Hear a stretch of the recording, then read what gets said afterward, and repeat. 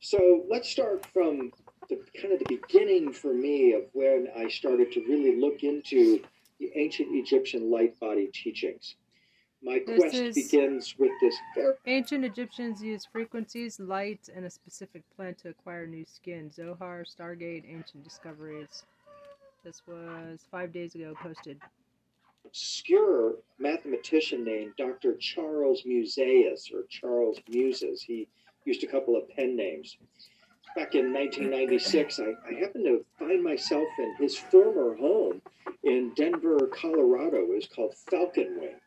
And he built it basically as a temple to Isis. And back then, I didn't know who he was and had just begun my journey into looking into ancient Egypt. And I remember going to his home shortly after he had passed, and I was been given a couple copies of his books, and it was, to my mind, a kind of an unordinary or extraordinary circumstance that later had, in my opinion, profound influence on my life and my quest.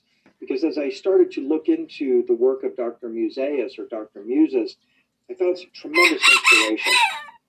Dr. Muses proposed that the ancient Egyptians had developed a technology, his term, in which tones, lights, and an as yet unidentified plant are used to trigger, as he said, or open a rusty valve that triggered the production of large pulses of hormones, like ecdysone, similar to that produced by larval forms of insects, which allows the adult form of the insect to emerge, or the metamorphosed form of the insect.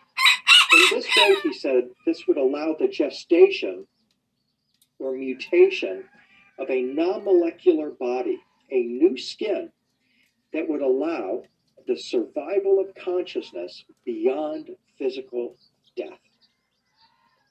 So we're talking tones, lights, and plants that could cause or stimulate this metamorphic transmutation of our body into a light being form that our consciousness could then be deposited at our time of death, and then we would continue on. This is a 5,000-year-old science. And as those who are paying attention to my blog, readers of my blog, or participants of workshops know, I have established that 5,000-year timeline as a benchmark for human transcendence, this quest that humanity has to evolve beyond our larval form, our pupal phase, the human flesh and blood phase, into our ascended light being phase. And as I discuss quite regularly, in Silicon Valley, Beijing, other technology centers, software engineers, designers are trying to come up with a way of creating a new version of humanity using digital technology. I call it the skingularity. Their aim is exactly the same as what the ancient Egyptians had, to create a new body of light into which we can copy and paste. Fuck. God damn it. Now that I have an auto, I'm a lot spontaneous. I drove my car, and then I took the auto out of the trunk myself and made it over here.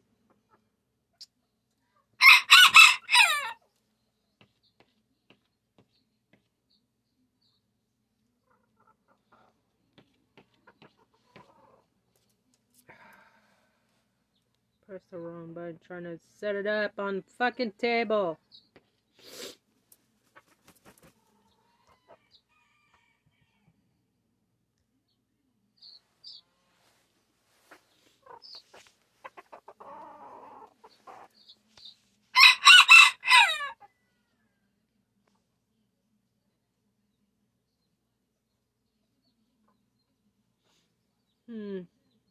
Here we go.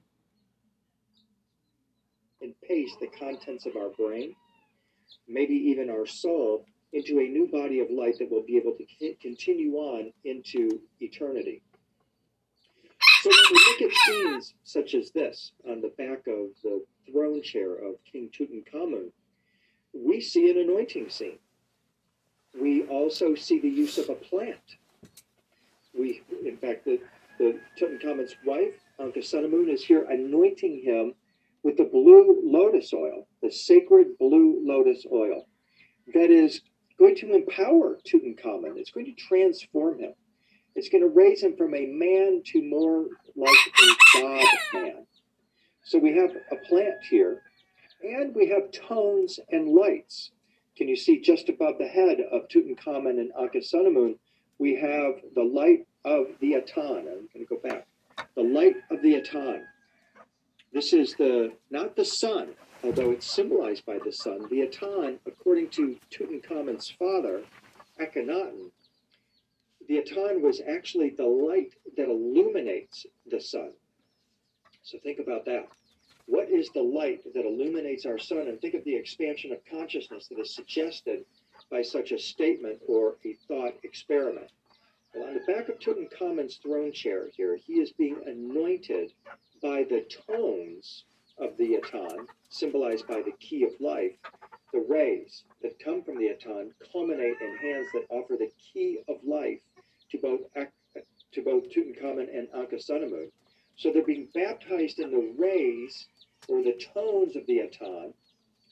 And we have obviously lights coming from the Aten as well, and they plant.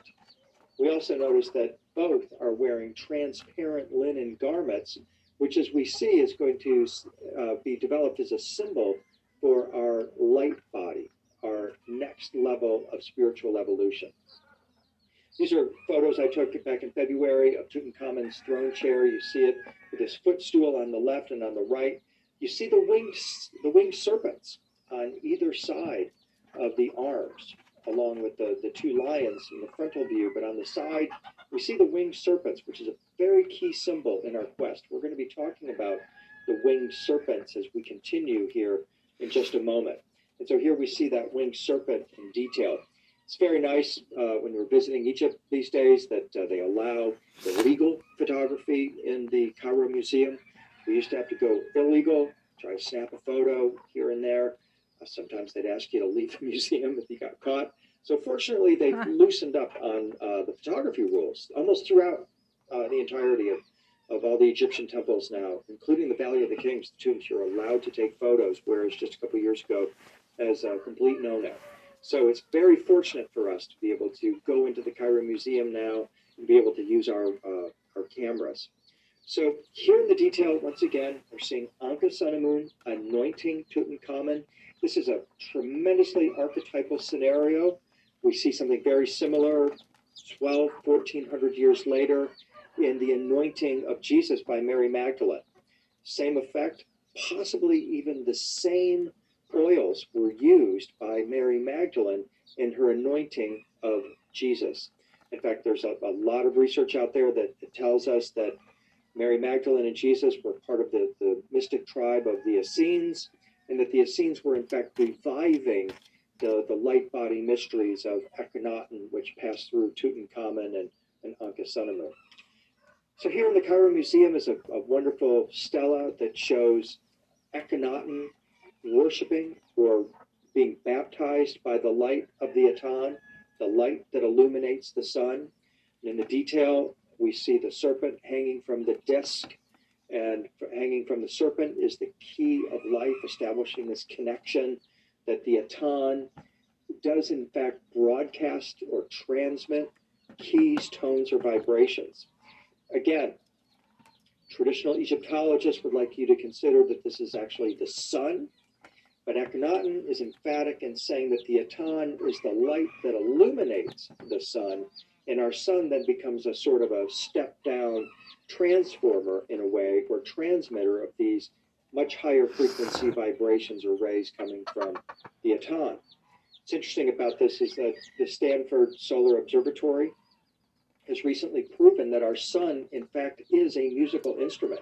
They describe it as an organ. Wow. Like a pipe organ. It plays over 1 million notes simultaneously.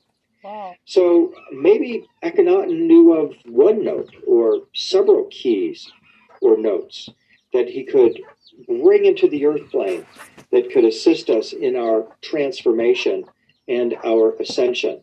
Because indeed, as we follow the trail of Akhenaten, we're led to this contemplation that This mystic figure was in fact introducing to the ancient Egyptians some very powerful concepts about the light body, our ascension body, and about our ability to sync with keys, tones, or vibrations coming maybe even from a higher dimension.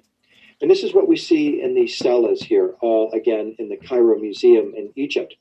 These would have been placed on altars in personal homes in Tel El Armana, the name of the new capital city that Akhenaten built. He famously shut down all of the Egyptian temples, dispatched or fired the whole bureaucracy of ancient Egyptian gods, dismantled the priesthood, and told the people all they needed was one of these tablets in their home, on their altar, and that through Akhenaten and his wife Nefertiti channeling those rays, that they too could feel the baptism of the rays of the Aton. So what happened was, of course, it's this revolution of Akhenaten spun Egypt into chaos. Ultimately, the military stepped in and they destroyed, attempted to erase every single possible reference that existed of the existence of Akhenaten. So we're very fortunate that some of these tablets, some of these altar pieces have come to us down through the ages, and we can stand face to face with them in the Cairo Museum. They are objects of immense power. This one happens to be in the Berlin Museum, the new museum in Berlin. Very powerful, intimate ceremony where we see Akhenaten, again with Nefertiti, his wife, their children, all being anointed or baptized in the rays of the Aton.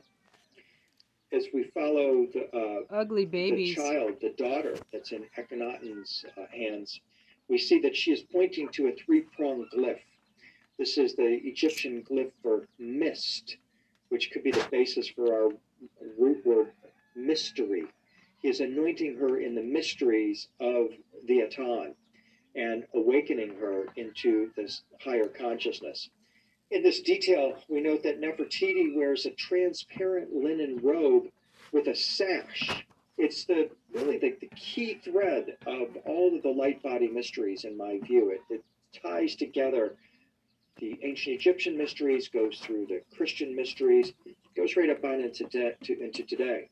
It basically symbolizes a lifeline between humanity and the divine realm. In Egyptian symbolism, the red sash symbolizes the afterlife garment of light, as does the transparent garment that Nefertiti is wearing. And it suggests to me that what's being shown in these baptism scenes is that Nefertiti is actually, as well as Akhenaten and her family, are all receiving the keys, tones, or vibrations, the light rays from the Aton, and it is assisting them in crafting their non-molecular light body garment, as Museus described it. This process is also illuminated for us on the incredible artwork from the tomb of King Tutankhamun in the Cairo Museum. Presently, we have all of those wonderful nested boxes that Tutankhamun's coffin was placed within. On the exterior of those coffins are scenes such as this, which describe Tutankhamun's transformation into a being of light, the alchemical transmutation of his body through the light of the stars. But as Museus told us, there's not just the light of the stars that's involved, there's also tones and plants, possibly the plant being the sacred blue lotus, but possibly other plants as well. What we see in this scene is a star, probably Sirius, with 3 rays or beams of light coming from it. As Museus notes, in Egypt, the etheric or quintessence was represented in the form of a 5-pointed Saba star. The word Saba or star also means door, and with the determinative for walking, which is also included in this scene, it meant passing through a star door. And it suggests to me that what they're actually talking about is Tutankhamun actually walking through a star gate. Now, was he successful in this Stargate transmutation? I can't say for sure.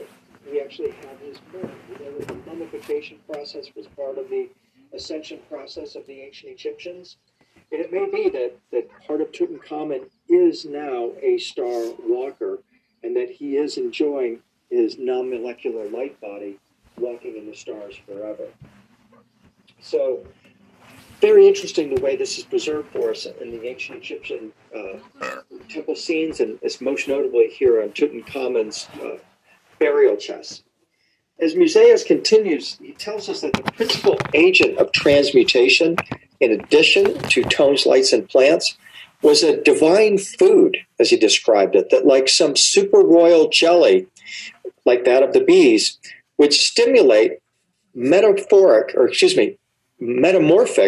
neurosecretory organs in the central nervous system and enable a super biological process to take place to mature a higher body that can transcend death and is capable of furnishing a sensorium to perceive and function in a world freer in which we are than the one in which we are currently confined.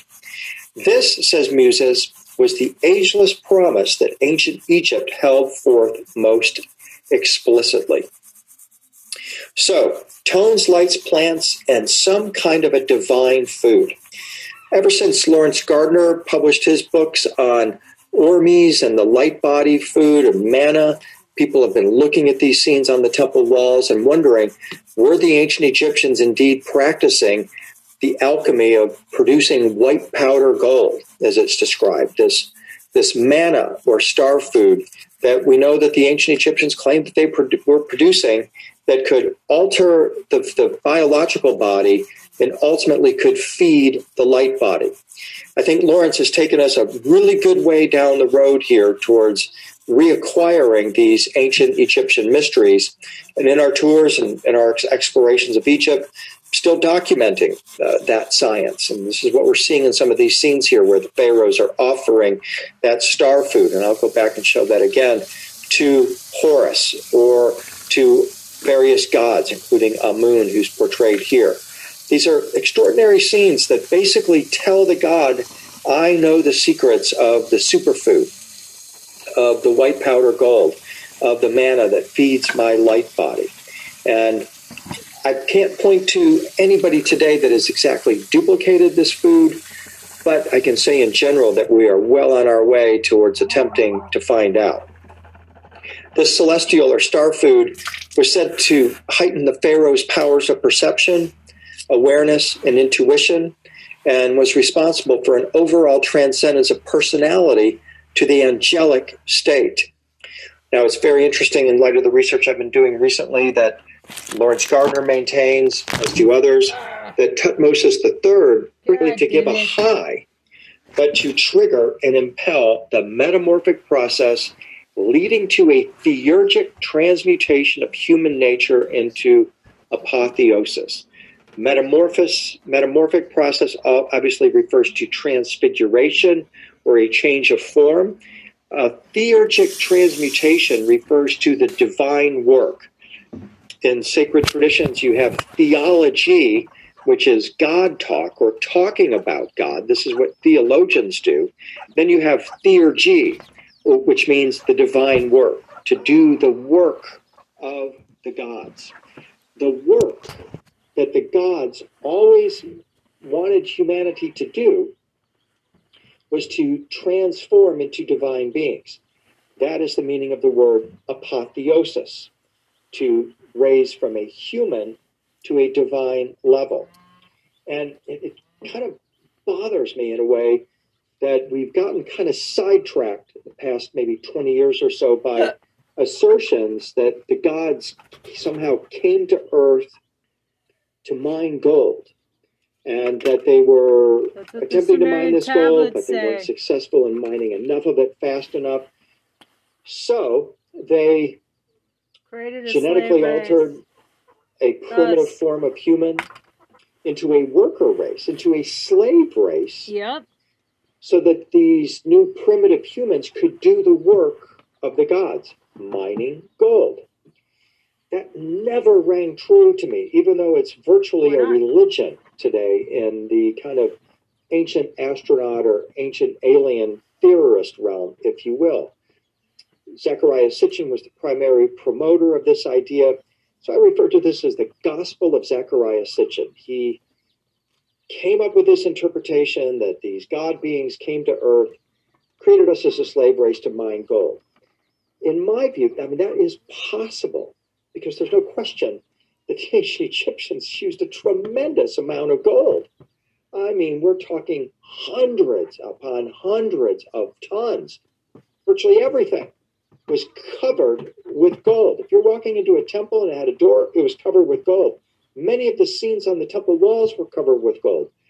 Gold was practically as plentiful as sand in ancient Egypt, and they had an unbelievable mastery of working with gold.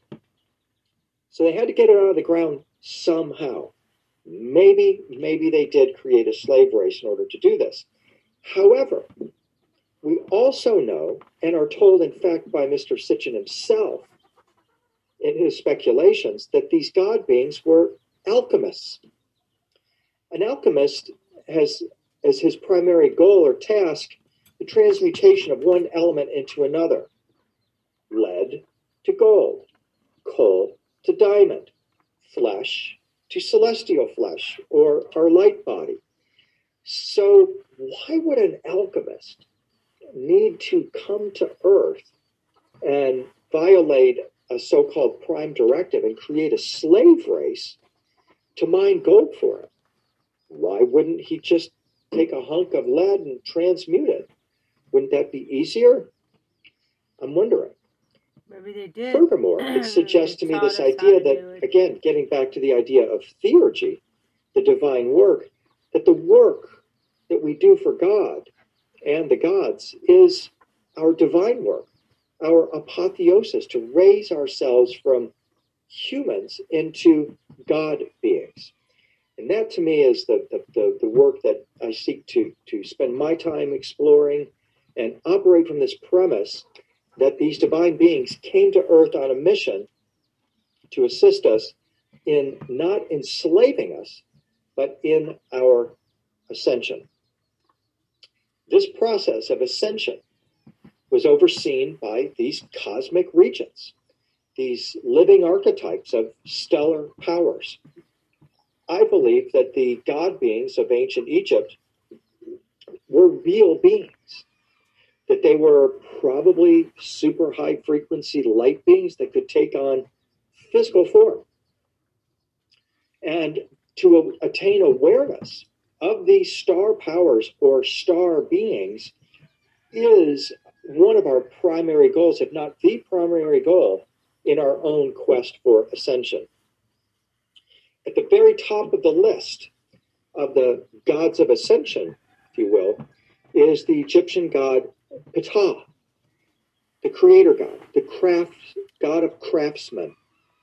Ptah, in fact, is the namesake of Egypt itself. The word Egypt is a Greek corruption of Hygeipsos, which means the house of the Ka, or light body, of Ptah. So Egypt itself is named after this very powerful god, Egyptos. You can see Ptah in the very name, Egypt.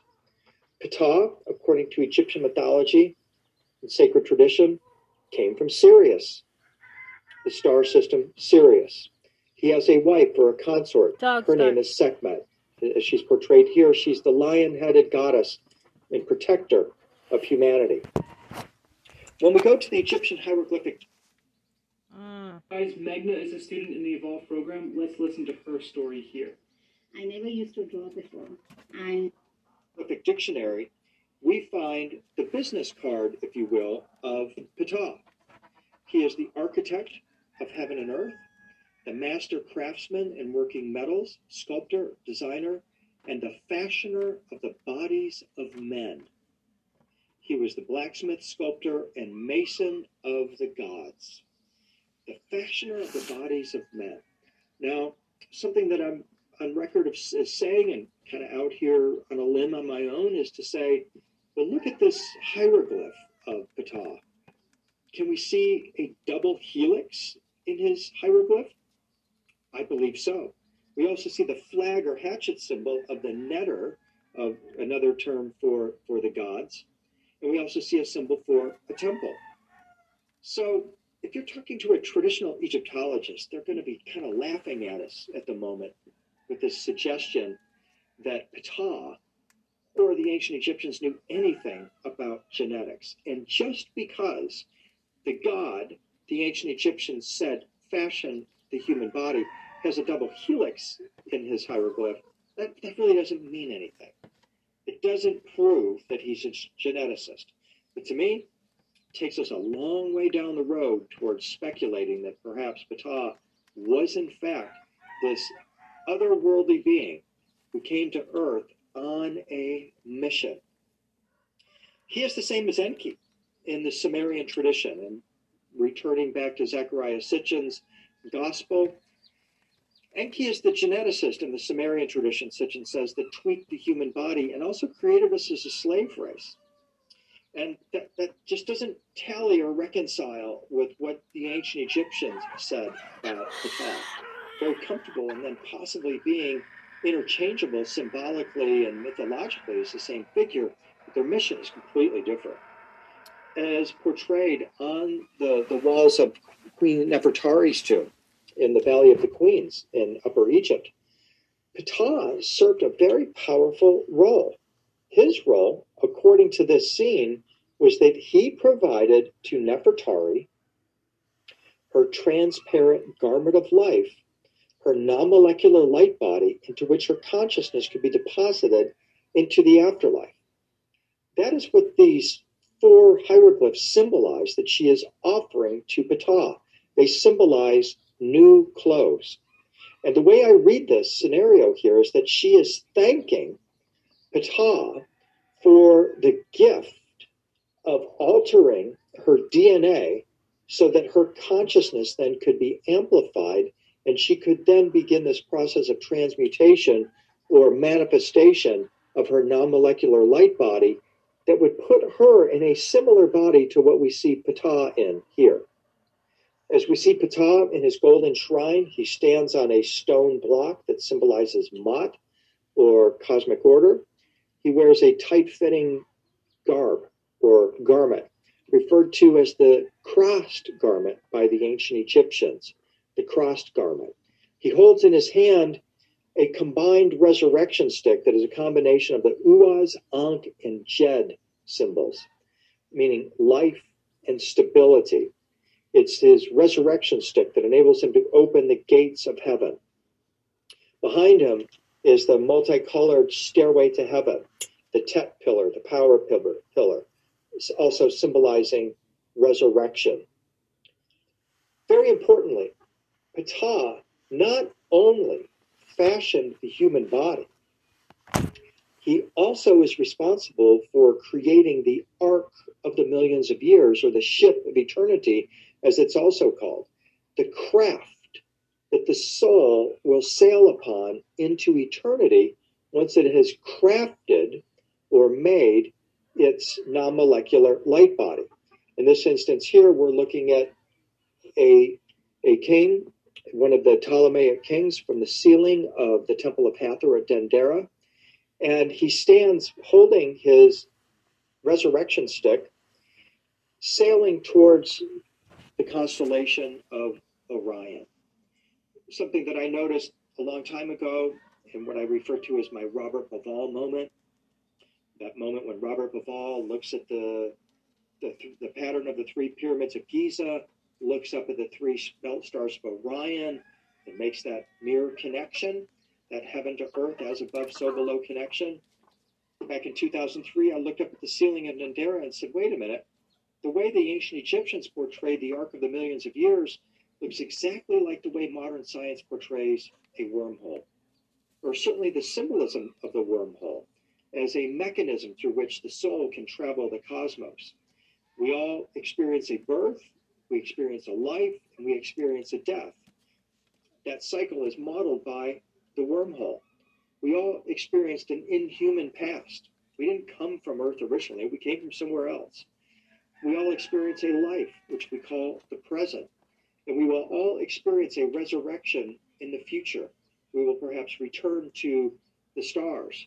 And this is what we see modeled by the ancient Egyptians, is that they portray their resurrected beings sailing the stars as eternal beings on their wormhole-shaped arcs of the millions of years. This connection that I, again, fused way back in 2003, launched me on this quest, along with this material of Charles Musaeus, to try to put together as much as we can about the ancient Egyptian light body teachings. And it suggested to me that if Ptah is the one who fashioned the human body, that perhaps he must have tweaked our body so that it could be more adaptive to traveling the stars through a wormhole. One thing I know for certain is this flesh and blood body is not going to sit on this feathered ascension throne and travel the stars. It is only our non-molecular light body that is capable of making this journey. Here we see the Ptolemaic king wearing the crown of wisdom with his lotus craft, the Ark of the Millions of Years, his feathered ascension throne. He's got his resurrection stick, and the ancient Egyptian symbol, the key of life. In my opinion, these are all aspects of our light body, psycho-spiritual attributes. It's not like we're going to go down to Nordstrom and go buy the latest key of life. Target won't sell you, or Best Buy won't sell you the latest resurrection stick.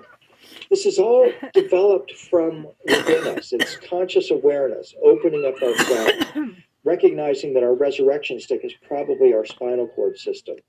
The key of life in ancient Egypt is compassion in action. All of this ultimately assists us in manifesting our resurrection throne, our feathered resurrection throne, and opening the stargates or wormholes that take us into eternity. Nefertari, of course, is also portrayed. She's the wife, as I mentioned earlier, of Ramses the Great. So she's often portrayed in statues at Karnak and elsewhere, and even in these statues here at Luxor. Stop. Did you know every time you scroll on Instagram, you're helping an artist make passive income? Yes, you could be. It was here at Saqqara in Lower Egypt, which is actually the northern part of the country, that this complex was entirely devoted to Ptah and the Stargate mysteries of the ancient Egyptians. This complex was built by the world's first acknowledged architect. His name is Imhotep. He was sort of the Leonardo da Vinci of his age, who built this stairway to heaven, and also the massive 4 miles of tunnels that honeycomb the Saqqara complex. Underneath this stairway to heaven, or step pyramid, are 4 miles of tunnels that run out into the desert. And think of just the enormity of this complex that Imhotep was able to conceive and execute. A commoner by birth, Imhotep, whose name means the one who comes in peace, was the high priest of the king Zoser. He was called the son of Ptah, and he is the first human engineer, architect, and physician in history known by name. In depictions that we find at Saqqara and elsewhere, we see Imhotep seated on his feathered ascension throne. It's feathered because it flies. Jewish mystics later called it the Merkabah throne. And it tells us that Imhotep himself probably ascended. He was certainly deified centuries later, especially by the Greeks, who tell us that he actually is the first human to become a god. Think about that. The first human to become a deified being was Imhotep, who conceived this whole complex at Saqqara and was referred to as a son of Ptah. Some people think that means he was actually an incarnation of Ptah on Earth. So as the son of Ptah, we can have some wiggle room here to speculate that he had the consciousness of Ptah. He might have been an incarnation of Ptah, an earthly incarnation. Maybe he was channeling Ptah. Whatever way, we have to assume or speculate safely, comfortably, that he had the expanded consciousness of Ptah This is in part what enabled him to conceive of Saqqara and to execute this incredible complex. Well, it's very interesting that the ancient Egyptians taught that by his will, by his thought, Ptah brought the world into existence. It was first conceived by thought and realized by the word. Ptah conceives the world by the thought of his heart and gives life through the magic of his word. Think about that. Think about that in light of what we know today about quantum physics and about how we have to feel it, to believe it, to see it. That if we want to manifest something in our lives, we're taught now to feel it in our heart, to feel it as if it was actually already in existence, in your reality, and to get into that emotional state of what it would be like to have experienced that new job, that item you want to manifest, that relationship or whatever. Feel it to live it. Ptah exactly exemplifies this quantum principle. And then through the power of his word, he brings existence or creation into existence. Well, what is a word? Well, our word is a vibration. In the beginning was the Word, according to the Gospel of John, and the Word is love. So we've just circled back now to Ptah, haven't we, who, through the power of his heart, through the power of love, he's able to manifest, and then assisting that manifestation is the power of his word or vibration. Isn't it interesting in that context that when we look at Ptah's resurrection stick, we look to the bottom part of it, where his feet would be, highly resembles a tuning fork. It makes me wonder if this resurrection stick is in fact some kind of a manifestation stick that Ptah was able to use to transmit or to actualize his word or his thoughts.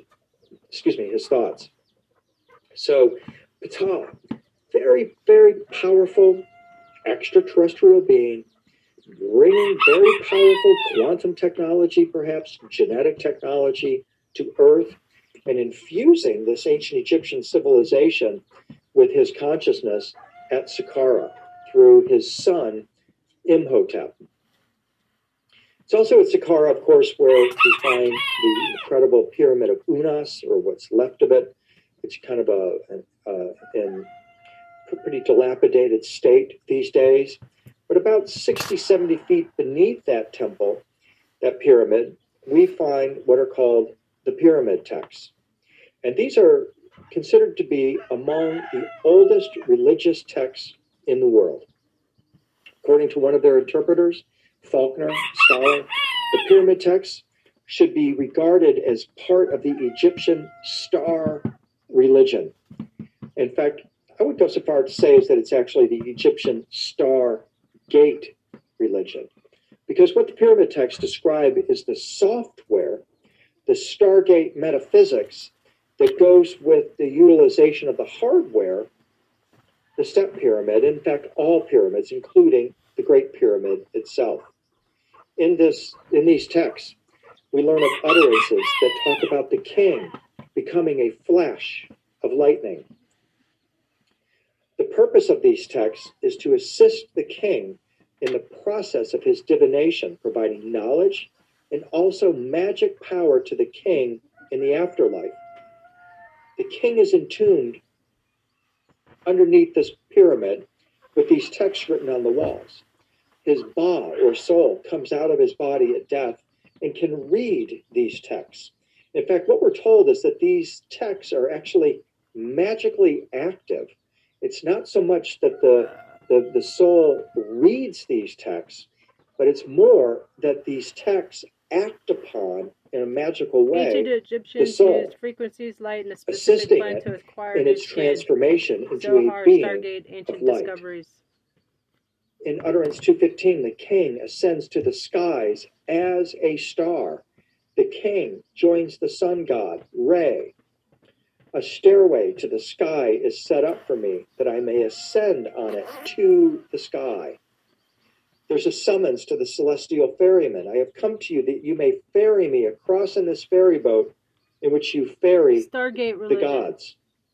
The ferry boat, of course, is the Ark of the Millions of Years, the wormhole-shaped boat. The king climbs to the sky in a ladder. The gods who are in the sky are brought to you. The gods who are on earth assemble for you. They place their hands under you. They make a ladder for you so that you may ascend on it into the sky. The doors of the sky are thrown open to you. The doors of the starry firmament are thrown open for you. These are all utterances from the pyramid text that tell us of the transmutation of the Pharaoh into a being like lightning and the opening of portals or gateways into the stars into which the king ascends. Now, one of the most magical, in my view, of the hieroglyphs that we see on the pyramid text or in the pyramid text is this glyph here. It was pointed out to me by Laird Scranton in his book on the sacred symbols of Egypt. This is the Egyptian hieroglyph Tuter. The Egyptian hieroglyph Tuter. We see it all over the place in Egypt, so it's not just isolated to the pyramid text. But what Laird Scranton pointed out, which was absolutely mind-blowing, is that the Egyptian hieroglyph Tuter symbolically matches the tearing of the fabric of space-time in a wormhole growing. Now, that's a magic moment right there, because that perfectly dovetails with what we have been already shown at the Temple of Dendera with the Ark of the... So if you got a chance to meet a 94-year-old multi-billionaire, chairman of now over 200 companies that he built from scratch, having grown up in...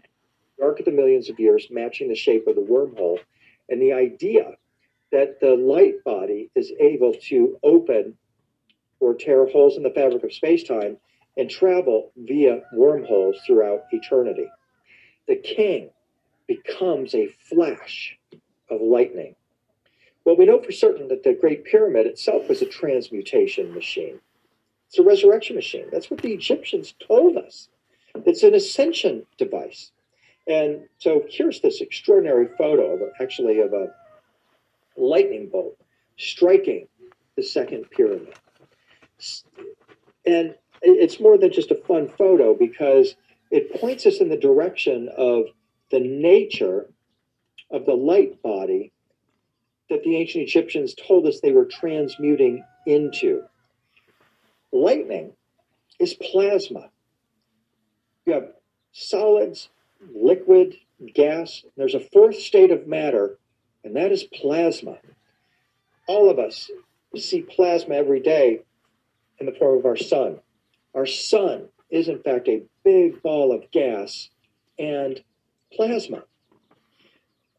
What they're telling us is that in our light body transformation, we change from this state of matter into a higher state of matter similar to what our sun is composed of, plasma. In fact, we're told that 99% of the universe is plasma. If you KNOW plasma, if you know plasma, you know the universe, is what we're told. If there is NO plasma, there's no universe, we're also told. So it's very important for us to speculate on or follow this line of thought that the ancient Egyptians were acutely aware of the powers of the sun and our kinship with the sun, that in fact we could in fact become solar beings. Maybe another reason why the Ark of the Millions of Years is referred to as the solar barge. Wonderful temple scene here, tomb scene from the tomb of Ramses VI, where we see the salute to the sun, as this prayer posture is called, with the solar barge on it, with the divine beings traveling on the sun.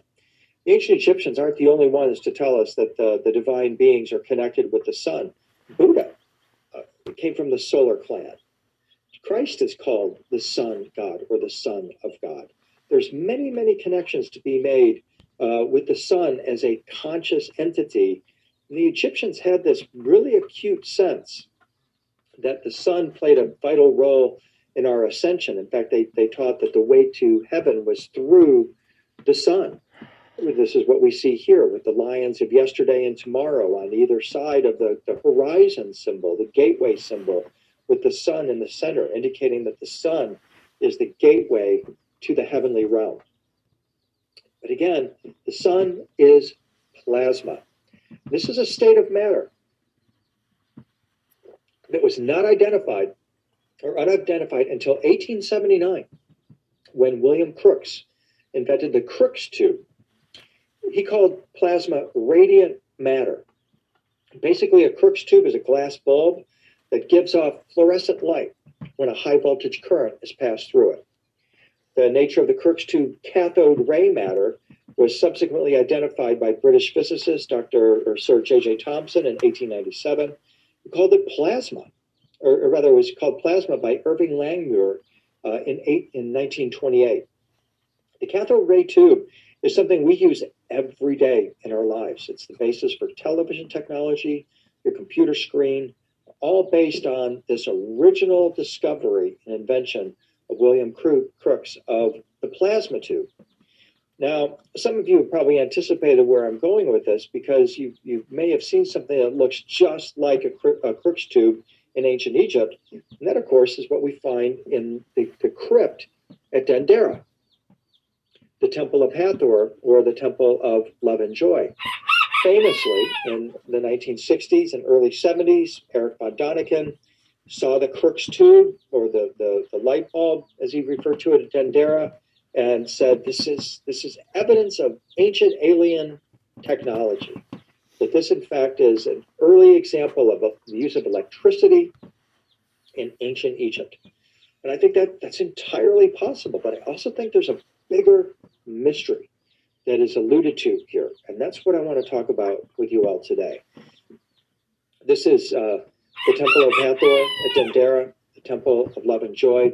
Always one of our favorite tour stops when we're in Egypt. It's one of the most peaceful places in Egypt among many peaceful places.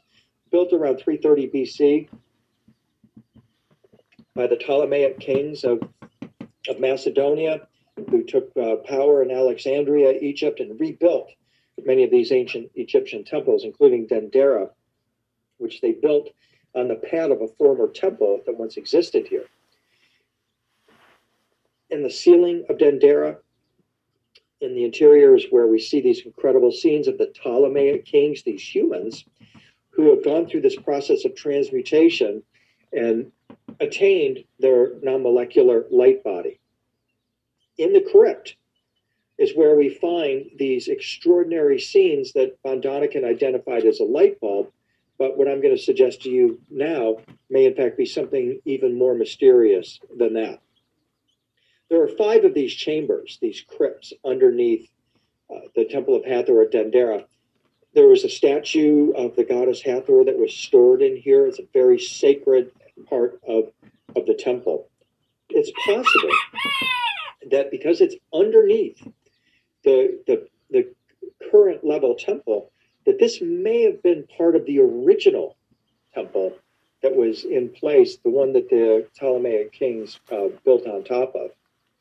Here I am with my back to the wall that has the scene of the so-called light bulbs looking down through the crypt. You can see it's very narrow, and it has several chambers within it.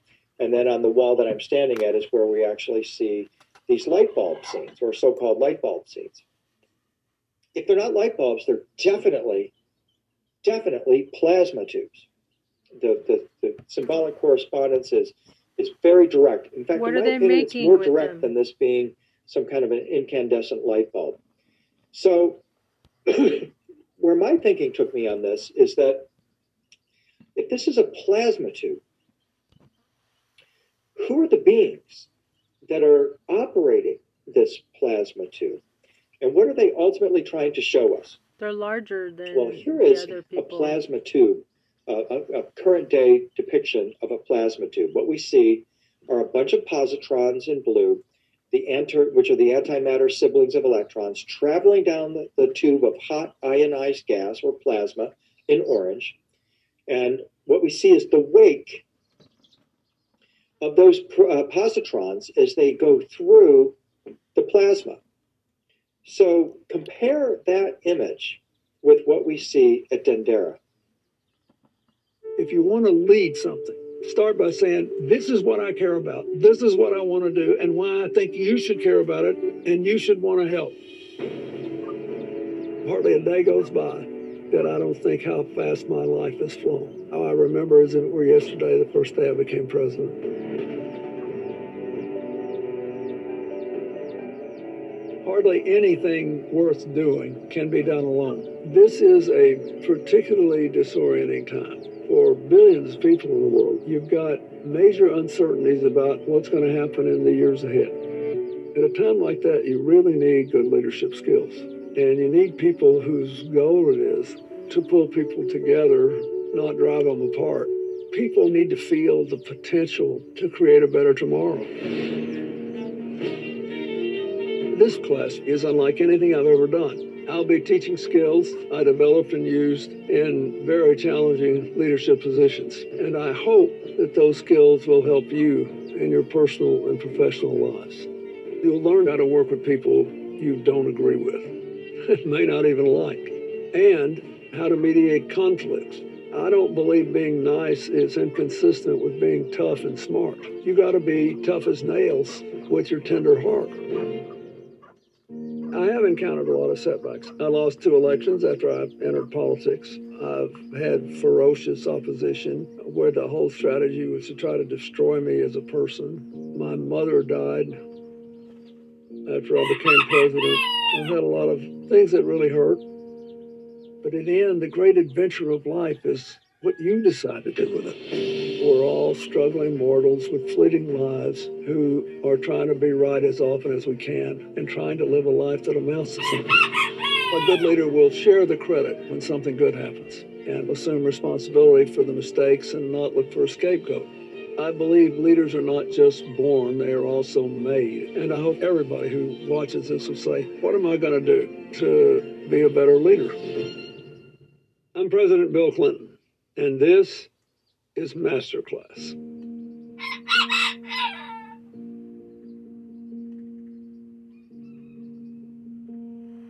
Sounds interesting. New governments.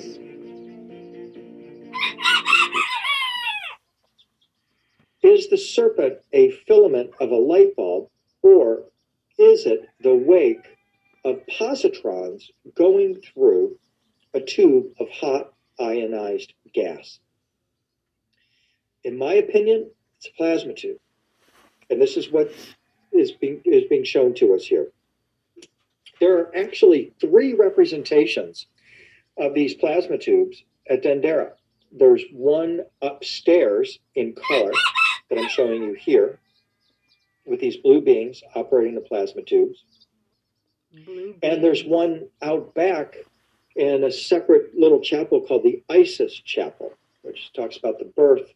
It's a birthing chapel or chamber of Isis.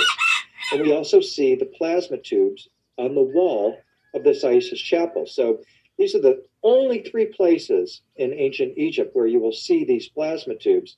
And so they have to have some kind of powerful significance. And what I believe they're pointing us to is that the beings who are operating them are not flesh and blood beings. Look at the way they are portrayed on the wall here. They have double faces. They have double skins. That, to me, is a very telling clue. They're trying to tell us something about these beings who are considerably larger than this being who is kneeling underneath the plasma tube. You might describe them as giants compared to the kneeling figure who could be a human. Why did the ancient Egyptian artists, who do not make mistakes, by the way, their artistry is masterful in almost every single instance where you see it, why do they portray them with this double face? Is it because they're trying to show 2 people or multiple people holding or operating these plasma tubes? My opinion is that they're trying to show us that this is actually their double body, and what they're showing us is their etheric double, their ethereal body, their fog-like, luminous light body, their plasma body. Their plasma body that lives in a higher energy universe. As Robert Monroe, founder of the Monroe Institute, says, the plasma body is normally invisible to the naked eye. And in order for it to be visible, it must either reflect or radiate light. I think that what we're looking at here are plasma life forms, plasma beings, who have bioplasma bodies. That's the light body of the gods. These are the electromagnetic bodies which generate electromagnetic fields and radiate electromagnetic waves similar to the aurora borealis of our planet, which is also plasma. When cosmic rays come from the sun, stimulates the ionosphere and produces this extraordinary display of colored lights.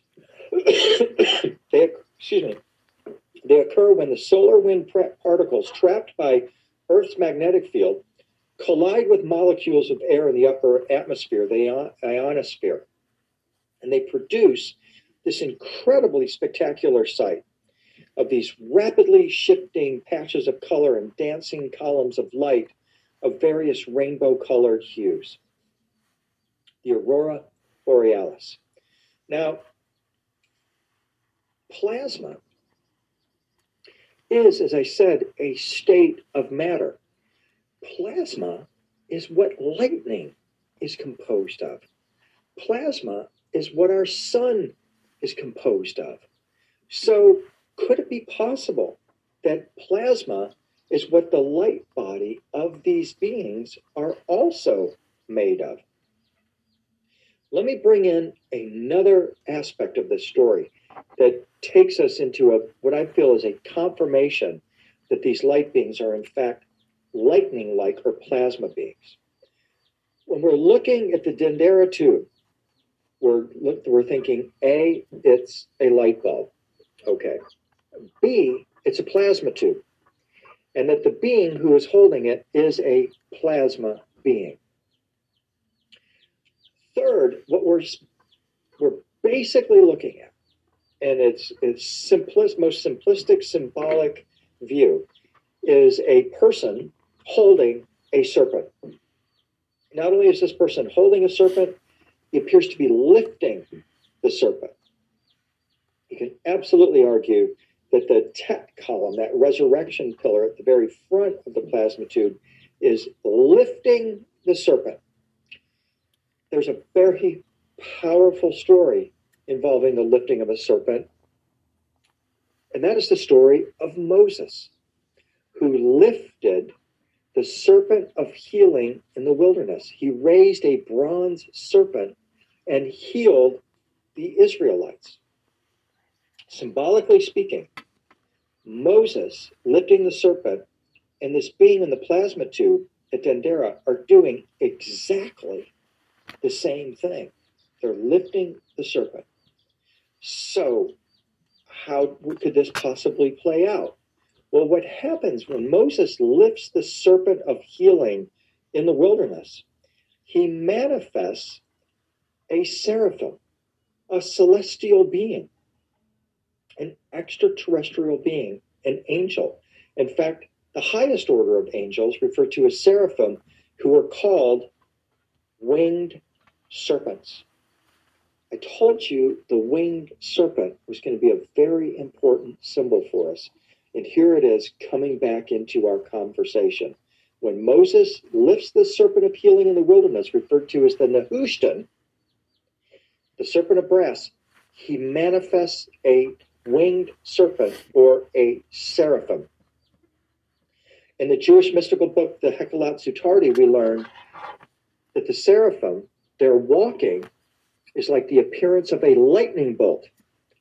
That means they're made of plasma. A vision of them is like a vision of a rainbow. Their faces are like a vision of a bride. Their wings are like the radiance of clouds of glory. Glory means to glow rays. to glow multicolored rays. That sounds like the auric field of the earth. That sounds to me just like the auric field of the human body. It sounds to me like we're talking about a group of beings who are made of plasma life. Listening to ancient Jesus is Egyptian equating the secret of eternal life. Whoever believes in him will have light eternal frequency in a plant life. to create new skin.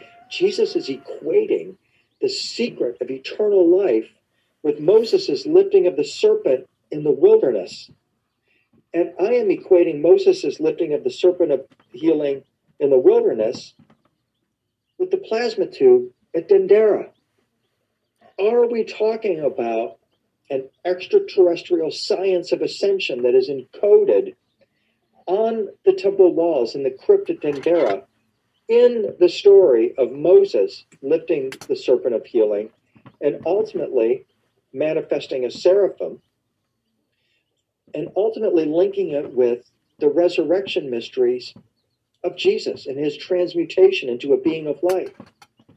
After Jesus' resurrection, he had the ability to phase back and forth from his celestial throne in a place called Sion, or Sion, which sounds like the sun, and manifest to various avatars like St. Francis of Assisi, whereupon Jesus appears as a seraph.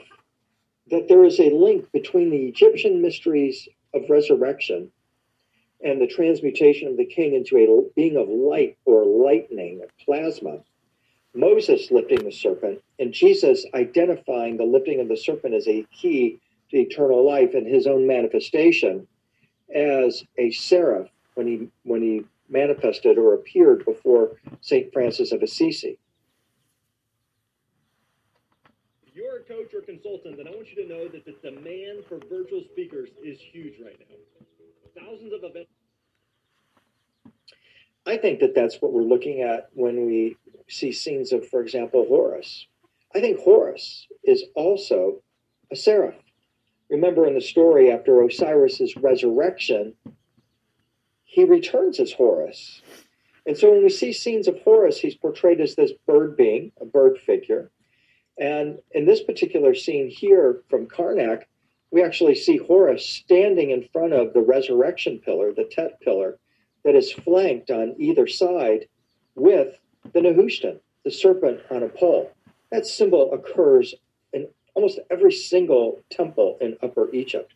You will see the winged serpent, the serpent on a pole on either side of the temple gateways in the temples of Upper Egypt. Ultimately, that's the Nehushtan of Moses. That is the symbol of the seraphim angels in Judeo-Christian tradition. I think of it as the logo of this tribe of celestial beings who are here to assist us in our ascension. It originated at Saqqara, where it was a symbol for Ptah. So to me, this symbol of the serpent on a pole, the Nehushtan, is the symbol for the ascension mysteries. Now, how can we connect Horus to the seraphim? Well, we go to Dendera, where we are at, looking in the crypt. Look on the temple walls. He's portrayed as a blue bird being. On his shoulder is a patch, a sort of patch. On his shoulder is a winged serpent. That is the logo of the seraphim, the winged serpents. And that tells me that Horus possibly is part of this tribe of bird beings, angelic beings, celestial beings, who are here to assist us in our ascension. In Judeo-Christian tradition, the seraphim are portrayed as red or orange because they burn. They're called the burning ones because they burn with the love of the Creator, or they're portrayed with 6 blue wings. Blue, linking them, I believe, with plasma. And in this instance here, we see the seraphim with his toroidal-shaped body. He's spinning, super high-frequency being, with the Ophanim wheels, the red winged disc that we see below. These are the angels that the Essenes were living with, and eyewitness accounts describe them as having stream rivulets of molten fire like incandescent bronze, a radiance of many brilliant colors of exquisitely hues, gloriously mingled. Many exquisite hues, brilliant of exquisite hues, gloriously mingled. They're describing beings that have rainbow-like colors coming off of them. Not only are they blue, but they have these rainbow-like colors coming off them, just like the aurora borealis, just like plasma. But I'm very intrigued by the correspondence between these blue bird beings, these seraphim, and what we see on the temple walls of Egypt in representations of Horus, who's, of course, considered to be the Egyptian Christ. So maybe it's no coincidence that Christ himself is surrounded by blue seraphim as well as the reddish-orange seraphim, these super high-frequency beings. And when we see the gate of heaven being opened in Christian art at Last Judgment, we see an almond-shaped gateway, the eye of the needle, that's opened by the seraphim. They are the beings that open this gateway, maybe even compose the gateway itself. We see Christ on a cloud of blue seraphim. So they're directly and intimately connected with the resurrected Jesus. But the point I want to come back to here is that these beings are, in their appearance, have an appearance like lightning or plasma. They are plasma beings, or I should say, what if they are plasma beings? Are they the same beings that we see holding the plasma tubes at Dendera? Are they, in fact, celestial beings that are assisting us in our ascension? I believe that they are. And one more connection, when they describe these seraphim as having many colored bodies, radiating these glories of many different colors, these many different hues, that takes me to another research specialty of mine, the rainbow light body of Tibetan Buddhism, where they describe our body having the ability to be dissolved into rainbow-colored light, leaving behind hair, toe, and fingernails. So then the body accelerates its frequency and manifests as this sort of like plasma globe of rainbow-colored light they call the rainbow light body. What is so mind-blowing about this to me is that in Tibetan Buddhism, when they show the rainbow light body, and I'm going to come back here, I skipped ahead too fast. When they show the rainbow light body, they show Padmasambhava, the Tibetan guru that we see here, with an assortment of symbols, including his resurrection stick, his golden crown. He holds his Vajra at his heart, which symbolizes compassion and action to the Tibetans. And he's got this multicolored hue, this rainbow hue of radiant light coming off of his body.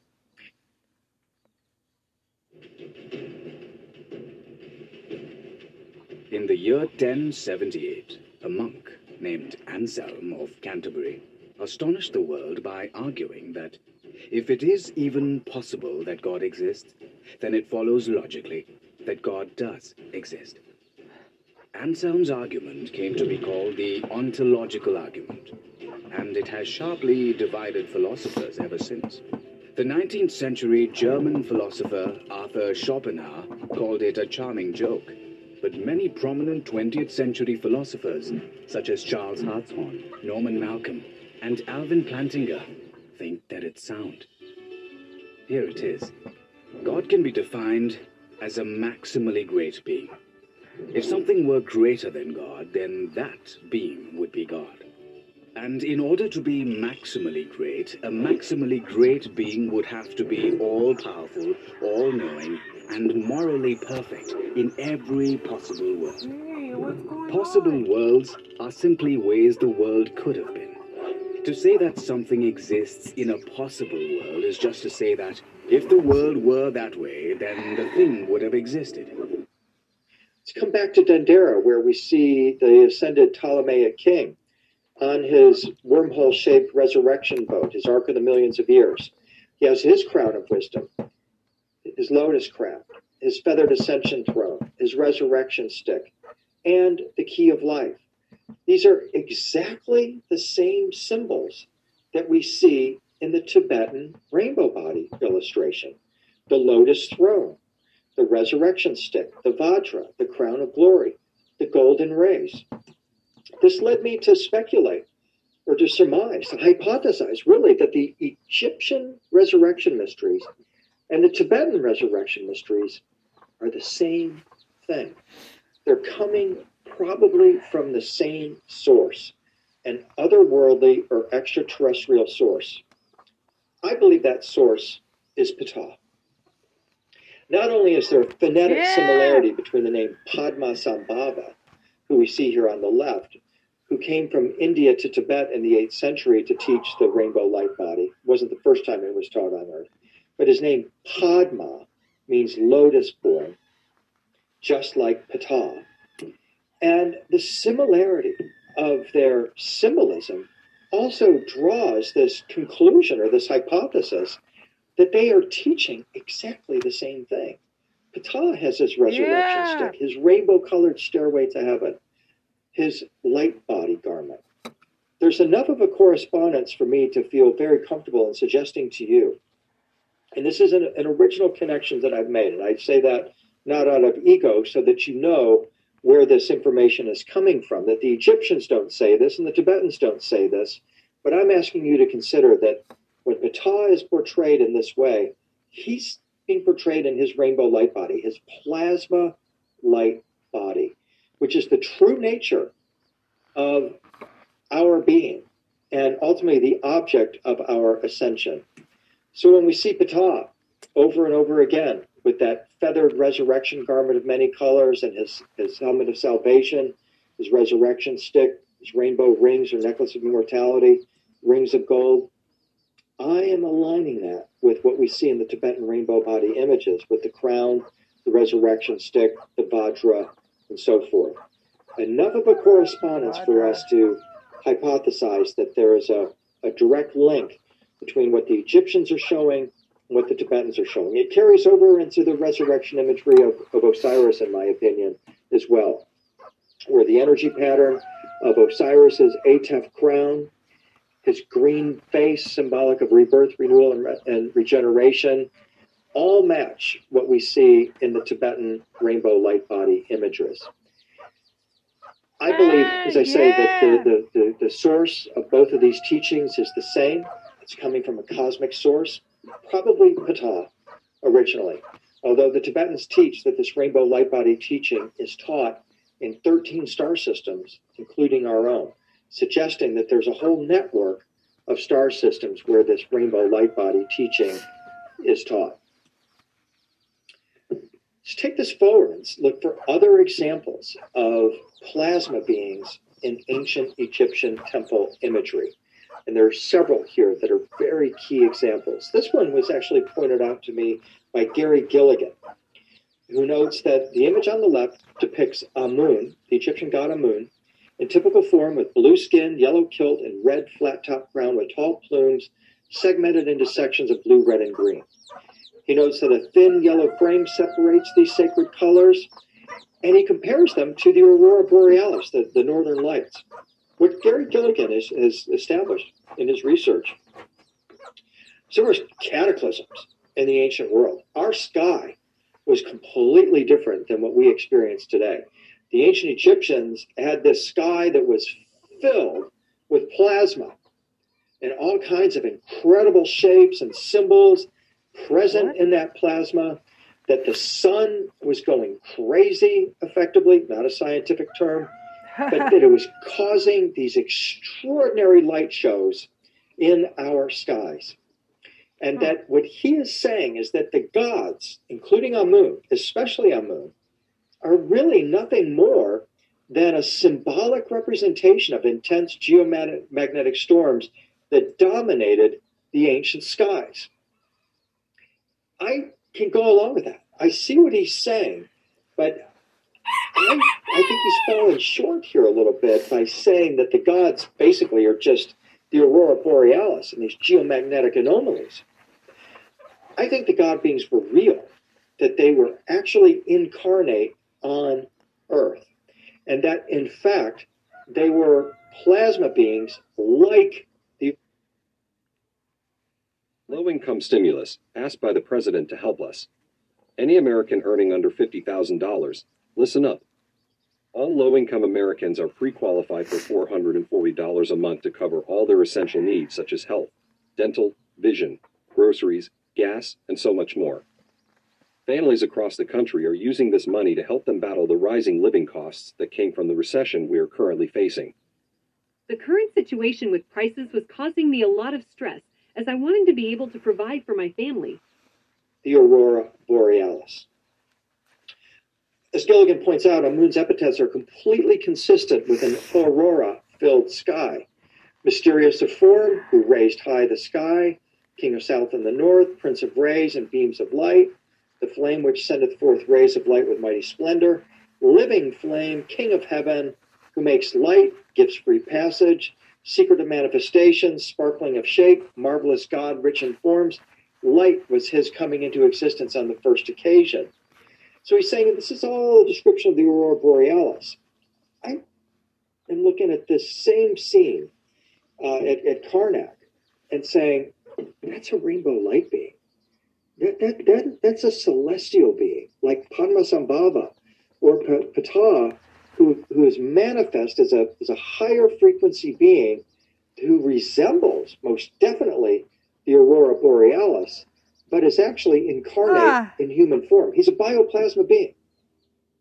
J. Alfred, in his book Our Invisible Bodies, alludes to his belief or discusses a physical dense Earth that he says is gravitationally coupled to a counterpart dark matter Earth composed of low density plasma. This sister Earth was co-created or co-created with the physical dense Earth about 4.6 billion years ago from dark matter components in the embryonic solar system. Plasma life forms evolved on this counterpart Earth just like it did on the visible planet. I'm going with that as a more, certainly fantastic, but perhaps I think more reasonable explanation for what we're seeing here in these temple scenes. These are plasma life forms, maybe coming from a twin Earth, a plasma-like Earth, where these beings can phase back and forth from their plasma form into their physical flesh and blood form and are here to assist us in our transmutation into lightning-like or plasma-like beings so that we can then go dwell in this higher dimensional, higher frequency realm, plasma realm, where these God beings dwell.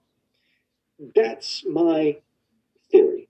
And that's what I'm looking at. That's how I'm reading these scenes on the temple walls when we're in Egypt. Is taking this incredible work of Gary Gilligan and the other work that Robert Schoch is doing, Dr. Robert Schoch, the Thunderbolts people are also doing work on plasma and the plasma sky. I think we've got really solid evidence that in ancient times, especially in the times of ancient Egypt, our sky was very much different than what we're experiencing today. That plasma, that the aurora borealis was seen in much further south or southern regions than it is presently.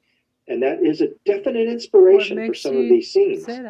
But that it's also pointing us to the essential nature of these beings. Amun, Ptah, some of these other beings are actually plasma life forms that can cross over into our physical world and are coming here in order to assist us in our ascension or return to our plasma-like form. So that's how I'm reading these temple scenes. I'm looking at this thinking, these are all, of course, ascension scenes, attunement scenes. And this one, in this example here, this is from Medinet Habu. We see the god Amun, who we looked at just these several examples of, where he's portrayed as this sort of rainbow-like, plasma-like being. Standing behind him is a form of Ptah. Amun is attuning or gifting the king with the secret of the hundreds of thousands of years. what this means, the way I read this, is that he is giving him the gift of eternal life. He is literally placing those secrets in the palm of his hand, which is what we see over and over and over again in these ascension stories, that the gods will assist us in the completion of our ascension by literally putting the ascension tablets in the palm of our hands. I think this is a plasma being who is placing into the hands of the Pharaoh and attuning his consciousness with the secrets of eternal life, the secrets of the hundreds of thousands of years. Another example of Amun, who is, again, transmitting, attuning the king, the Pharaoh, with the secrets of eternal life.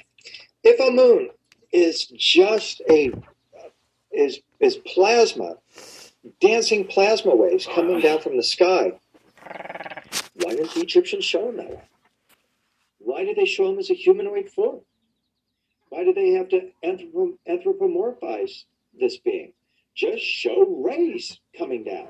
They were certainly capable of doing that. They do it elsewhere. So why not do it here? As if the king is just bathing himself in these keys of life, the shower of keys of life, or baptismal rays of the aurora borealis. Now, I think what they're portraying is that these are actual plasma-type beings who come out of a plasma world and are assisting us. This is a model here of the temple at Karnak, where we see many of these incredible scenes of the god Amun. It's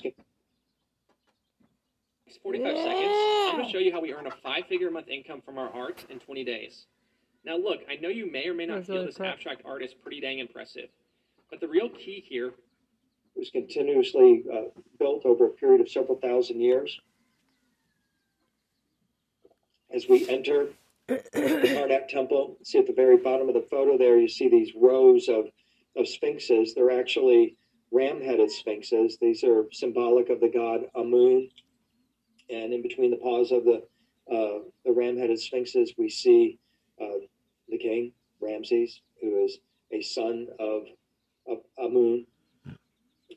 Beautiful, beautiful temple to experience, temple at Karnak. Karnak, so majestic. Again, built over a period of several thousand of years.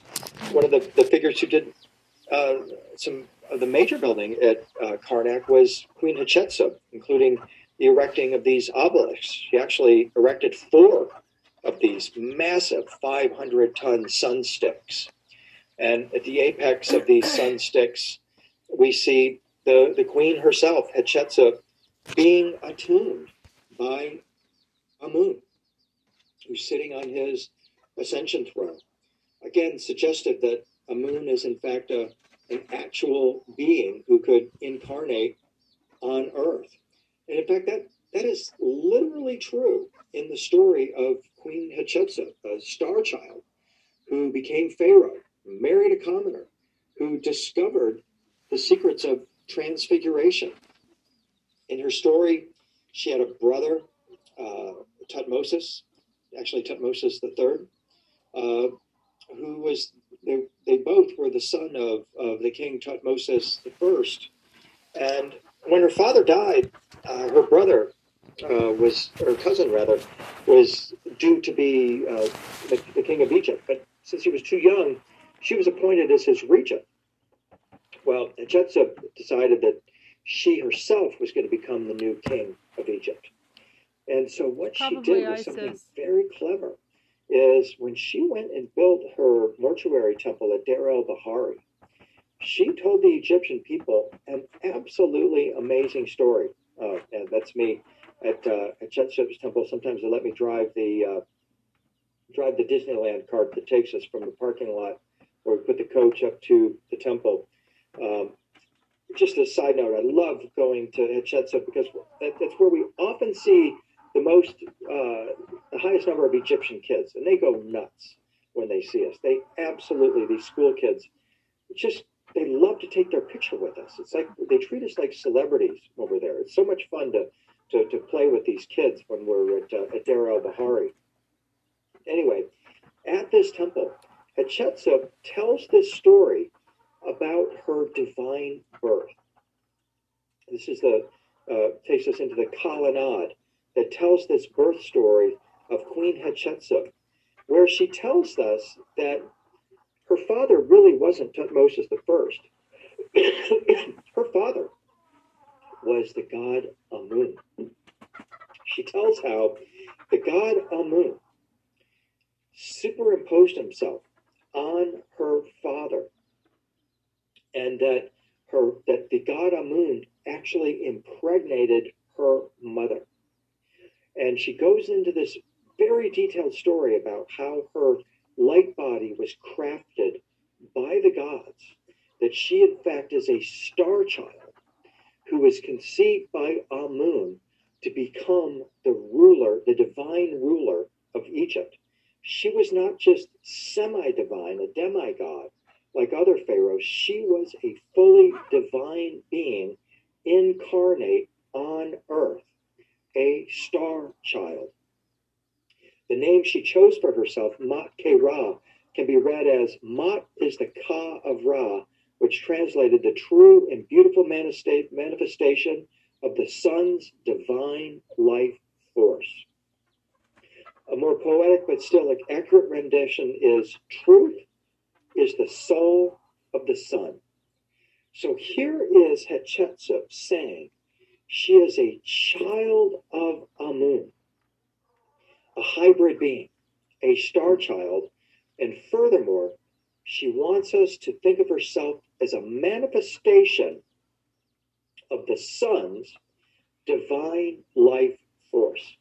The sun, as we said, is plasma. So here she is telling us that she is a star child, and maybe she knows something about the sun as a plasma life form. This is carried into the story of her vizier, her wizard. That's what the word vizier means, wizard, and her consort.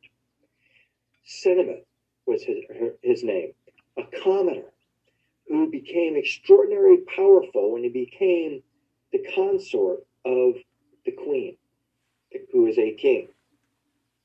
Based on his tune, Senemet discovered the secret of transfiguration, the metamorphosis of flesh and blood into a celestial light form, and built his own stargate in his tomb, complete with a star map that codifies the date 9600 BC, the date that Plato gave for the collapse of Atlantis.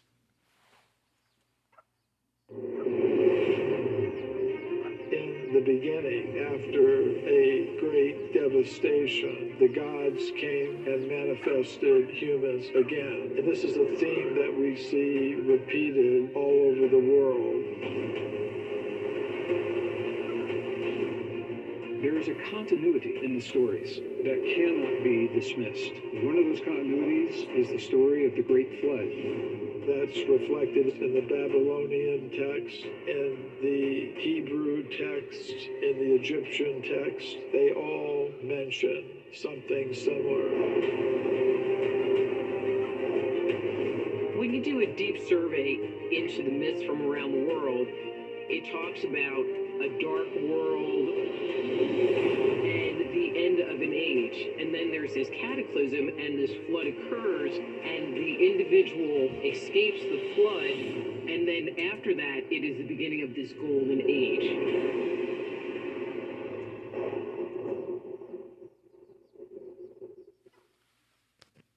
That's the Ancient Civilizations. Well, we're going to watch that What on my an podcast. incredible story of a commoner who grows up, becomes the vizier and architect of the queen. He designed her temple at Deir el-Bahari, and literally learns the secret of transfiguration, which are encoded in the walls of his tomb here at Deir el-Bahari, which unfortunately is still off limits to the public. But the entire scenes inside this tomb describe his passageway into the celestial beings, into a celestial being. And what is most shocking of all is that they tell that Senemet was transfigured into a luminous spirit that the Egyptians called the Ox spirit, and that he, in fact, ascended into the celestial realms. So now, we've come a long way. We've got a little bit further to go, but I'm going to take a very quick 10-minute break. It's the bottom of the hour. I'm going to come back at a quarter till the hour. So in Nashville right now, it's 3:35. I'm going to come back in 10 minutes. I'm going to take you to Abydos, and we're going to take a look at the incredible light body secrets on the temple walls at Abydos. So thank you all for joining me. Look forward to catching up with you just after the break. Okay, everybody, welcome back. Thank you for allowing me to take that quick break. I hope you've enjoyed what we've presented so far. It's been quite a journey going from Saqqara to Dara Bahari to the Jet-Set story. And now we're going to take a journey to Abydos. Abydos, the gate of the gods. For 3,000 years before there was a Jerusalem or a Mecca, there was Abydos. This was a place where the ancient Egyptians would make pilgrimages to. It was believed that at Judgment Day, when Osiris would return, that he would take the souls of the blessed, of the just, through a portal at Abydos into, into the field or dimension of the blessed. And it was here that the Egyptian king Seti built the temple of Seti I at Abydos, which is what we're looking at here. In the Egyptian chronology, Seti is 2 generations after Akhenaten and Tutankhamun. He is the part of the generals of ancient Egypt here. In the Egyptian chronology, Seti is 2 generations after Akhenaten and Tutankhamun. He is the part of the generals of ancient Egypt who were appointed to restore order after the Akhenaten revolution had spun Egypt into chaos. His temple is in phenomenal condition, and it's one of our favorite places to visit during our tours. It's very often not included in Egyptian tour itineraries because it's off the beaten track. It takes a while to get out there, and once you're there, you're just confronted with just this ancient mystery of immense proportions about how Seti was able to utilize these ancient transfiguration teachings. And I believe he did utilize them because, as a matter of fact, you see something at Seti I temple that you don't see anywhere else in Egypt. And that something is encoded in this scene in one of the chapels in the interior of the temple, where we see Seti kneeling before Isis and Osiris, or excuse me, Osiris and Amun. And in between those gods is this hieroglyph that we see on the right with the obelisk and the 2 figures and the hatchet symbol of the nether of the gods. This tells us that Seti became a god. A man became a god. He achieved apotheosis. Now, what is extraordinary about this is that his contention, as we see here on the temple walls that he became a god, is echoed in the story of Seti, a Victorian-era woman named Dorothy Eady, who claimed that she was the reincarnation of a priestess of Isis who served King Seti, and in fact who had an affair with King Seti. And she became impregnated by the king. And rather than disgrace her priestesshood and her king, she committed suicide, breaking King Seti's heart. Beyond that, which is extraordinary, Dorothy Eady, after having a near-death experience, began recalling her life as this priestess of Isis at Abydos, and described to archaeologists the way the temple looked in its original form in 1300 BC. and made significant discoveries at Abydos. But what is even more significant is that she maintains that SETI could phase back into a physical existence, and that they could continue, and did continue, their sexual relationship through his ability to harness the life force he called Sekhem. Pardon me, I didn't realize my phone was going. This is a phenomenal story that you can follow up on in Jonathan Cott's book, The Search for Seti, which tells of this extraordinary reincarnation story. One of the greatest reincarnation stories perhaps ever committed to pen and paper. And gives us a lot of room to think about, to speculate that SETI did in fact achieve this transfiguration that enabled him to phase back and forth between the dimensions, just like the gods could do, or just like we are proposing the gods could do.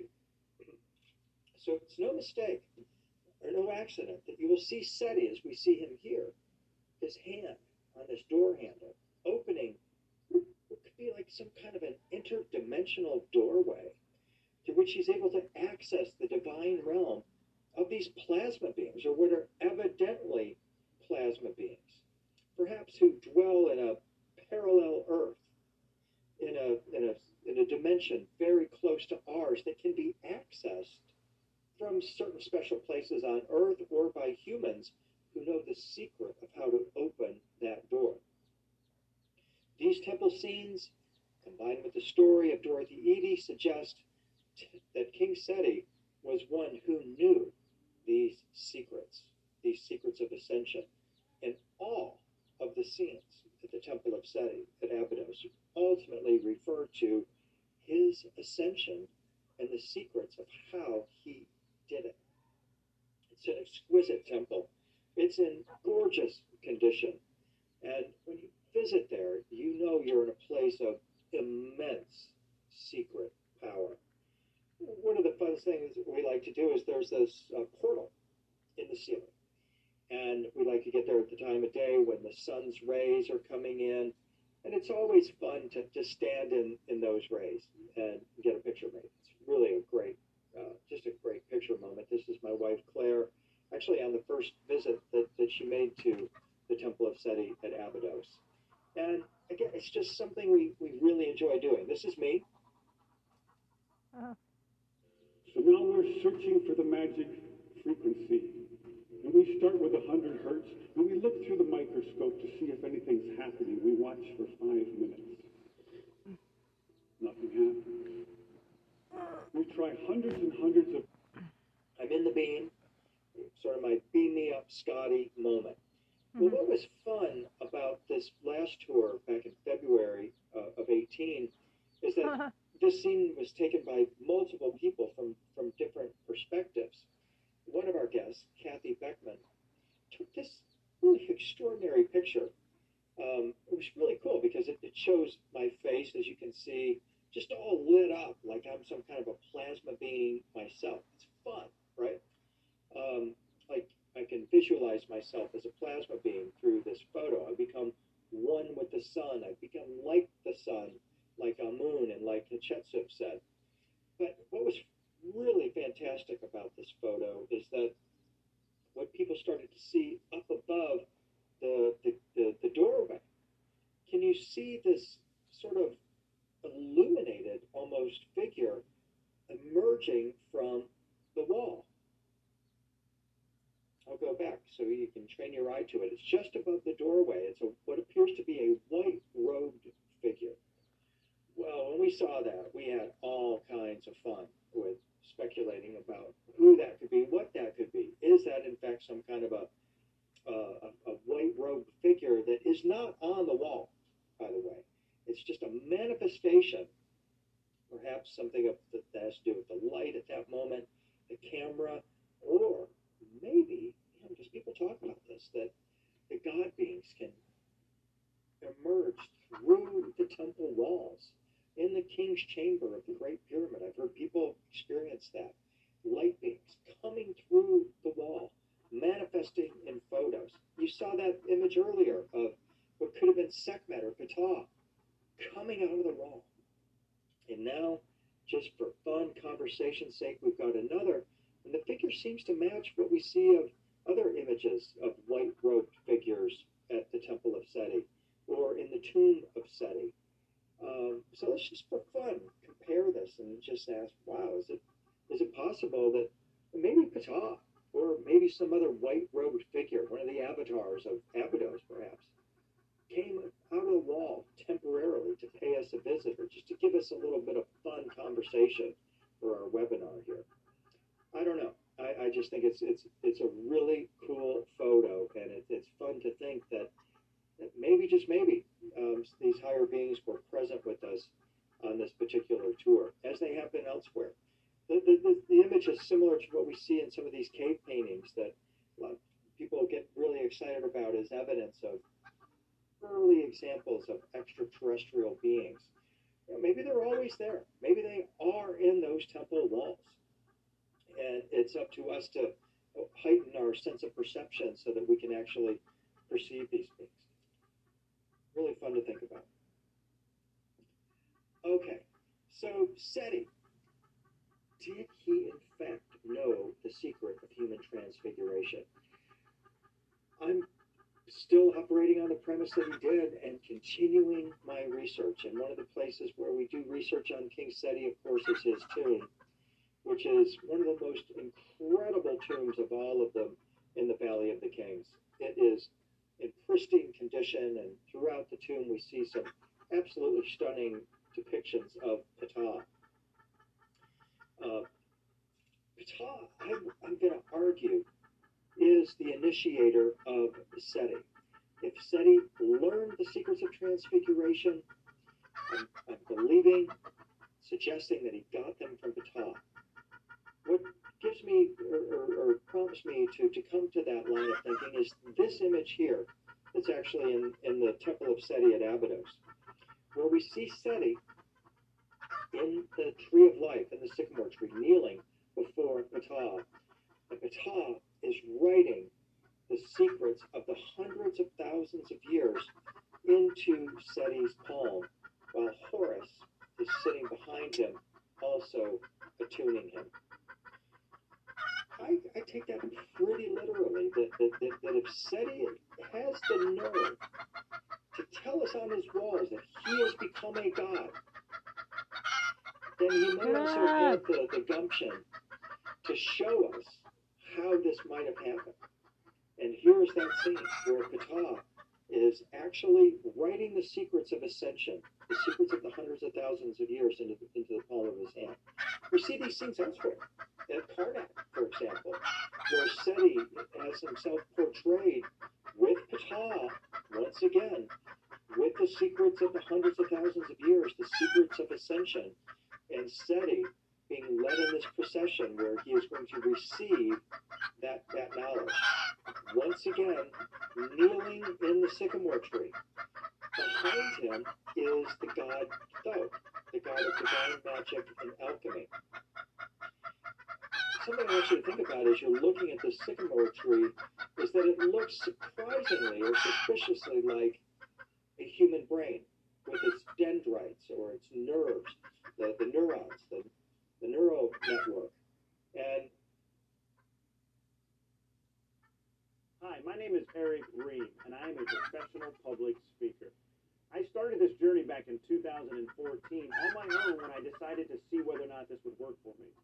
So on top of doing a full-time job, by the end of 2014, I earned about $5,000. I continued to try it out and try to figure out different ways of being a professional speaker in 2015. And by the end of that year, I earned about $9,000 on top of a full-time job. But it was in December of 2015 that was a game changer for me.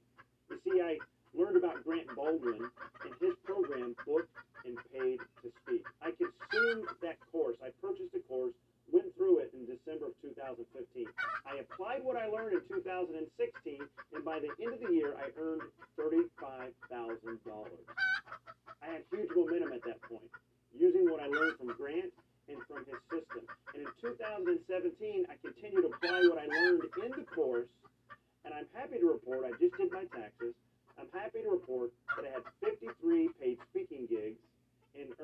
$150,000 as a professional speaker on top of a full-time job using Grant Baldwin's system for public speaking.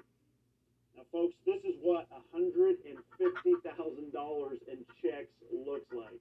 It's fantastic. Now, using Grant's system, I continue to use it. So far this year, I have 23 gigs already booked. I even have a gig booked in 2019, and I'm projected to earn around $200,000 this year in 2018. And I'm happy to say I'm in the process of transitioning into being a full-time public speaker, working on my own because of the booked and paid to speak system. So whether you want to be a full-time speaker or a part-time speaker, or maybe you just want to see if this works for you, I highly recommend you check this course out. And what you're going to learn is all the ins and outs of how to run a speaking business, how to get gigs, how to follow up, the email process, the contracts, all the things that help me get to where I'm at right now, and I continue to learn. Grant's system is fantastic.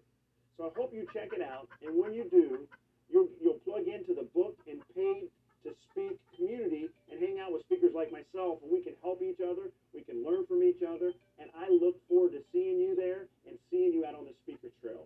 Again, my name is Eric Green. I am a professional public speaker because of the booked and paid to speak system. Thank you, Grant Baldwin, and I'll see you guys out there on the trail.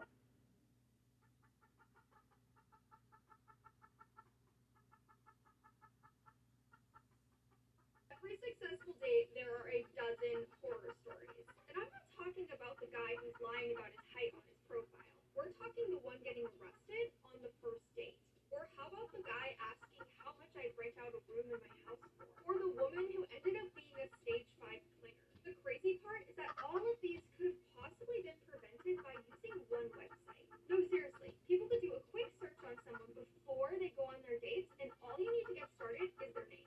Allow me to explain. Step 1, access the site. Step 2, search their name. Step 3, hit the search button, and in just a few minutes, the site is able to scan through federal, state, county, and local sources to generate a report. Now, that report could include criminal and traffic records, police reports, background checks, civil judgments, social media profiles, and more. Find out why thousands have used this simple tool. Click below to learn more and act now.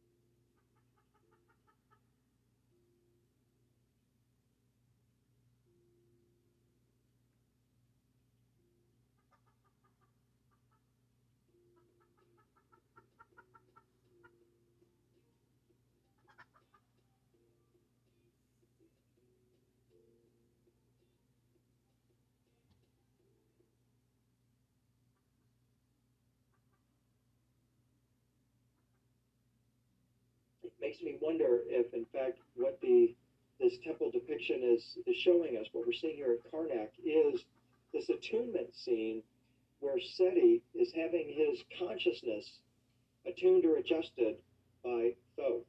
What Thoth is doing is writing the divine name into that tree. We can think of this as Thoth writing the divine name. We're reprogramming Seti's consciousness and attuning him for his ascension. As the scene continues, you see on the very far left is Seti kneeling. Thoth has written that name into his consciousness. Now Seti is holding the name. He's kneeling